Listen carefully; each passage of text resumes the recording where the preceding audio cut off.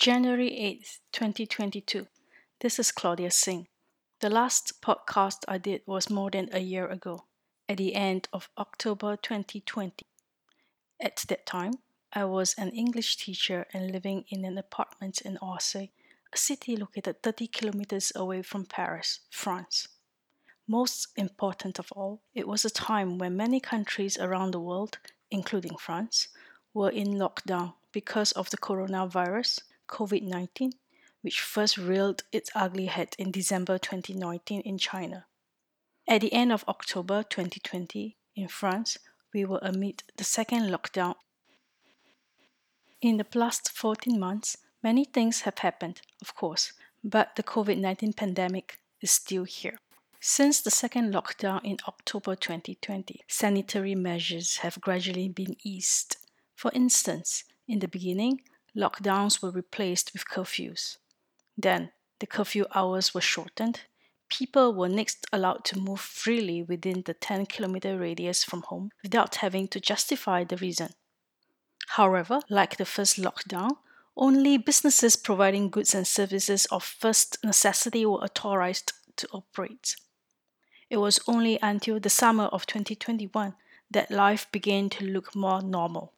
In mid-May 2021, restaurants with terraces that catered to outdoor dining were allowed first to open. The indoor dining areas could only be opened starting the second week of June. The vaccine campaign started at the end of December 2020 in France.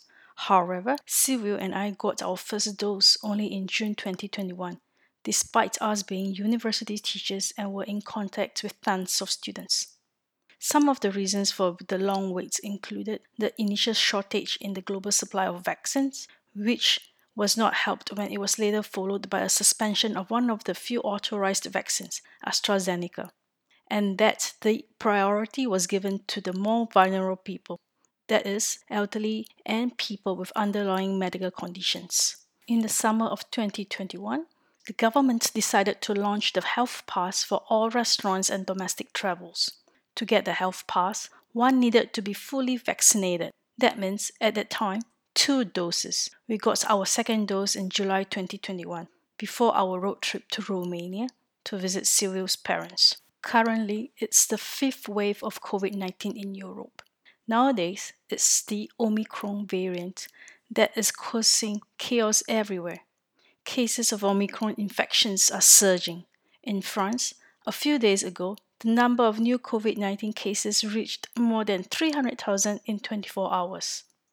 It seems that the new variant is more easily transmissible, but less severe compared to Delta, the variants before, especially for those vaccinated.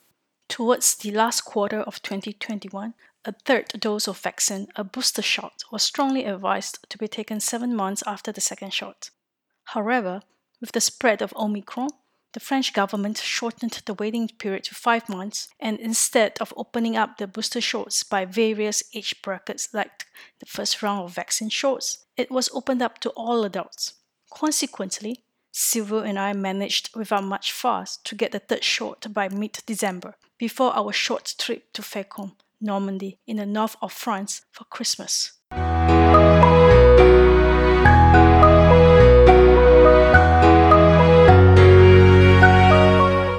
As for my personal life, I'm still an English teacher, but I'm no longer staying at Orsay.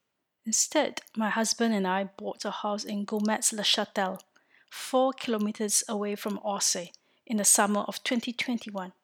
I would say that the pandemic gave us the biggest shove to move into a house. If we were to get locked up again, we would prefer to have a bigger and greener prison.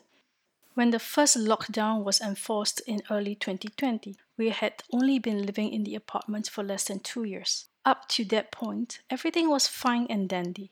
The apartment was spacious for the 2 of us, and it was in the center of the city, albeit a small one, but we had easy access to the basic amenities: bakeries, hairdressers, dentists, doctors, and train station.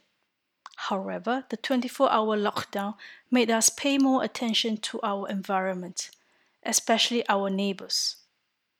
If you are interested, you can refer to my previous podcast our neighbors upstairs for more details on our wonderful neighbors.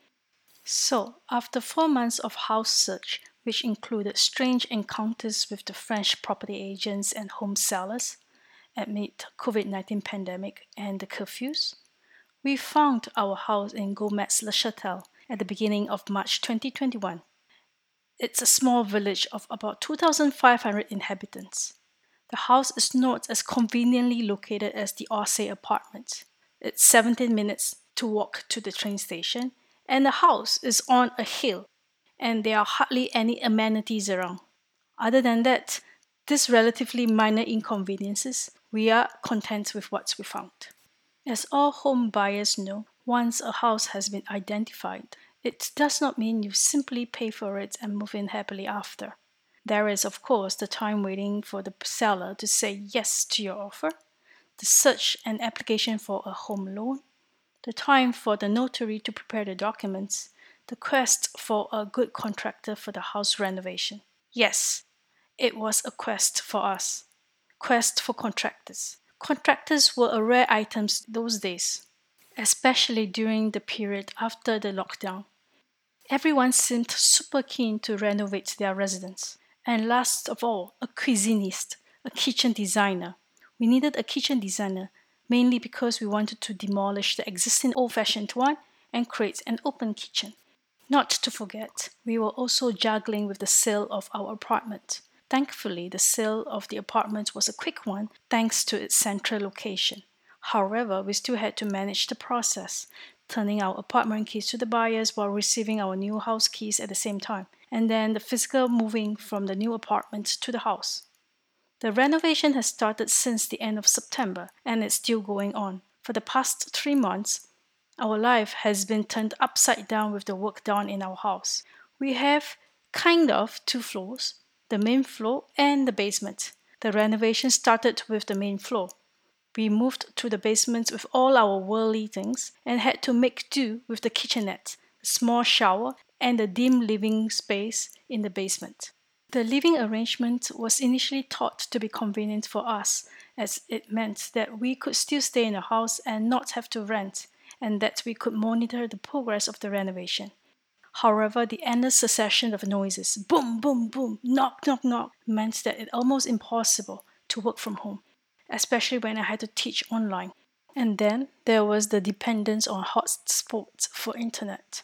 During the day, as the internet installation was located on the main floor and had to be put away during the renovation, we had no access to internet and had to use the hotspots from our phones. The ability to conduct online lessons using hotspots was very doubtful. In the past, I used to enjoy the days when I did not have to teach, as that meant I could sleep in and laze around. With the renovation, on the days when I did not have to teach at the university, I still had to wake up early. Well, the contractors start as early as 7:30 to hide at the university. Life got a bit easier starting from the second week of November, when the work was finished. Well, almost, except the kitchen and some paint touch-ups on the first floor. We moved back to the first floor while the contractors started working on the basement. There was still some noise to be heard, but it wasn't as bad as the first phase of renovation, when I had to teach online and the contractors were hard at work.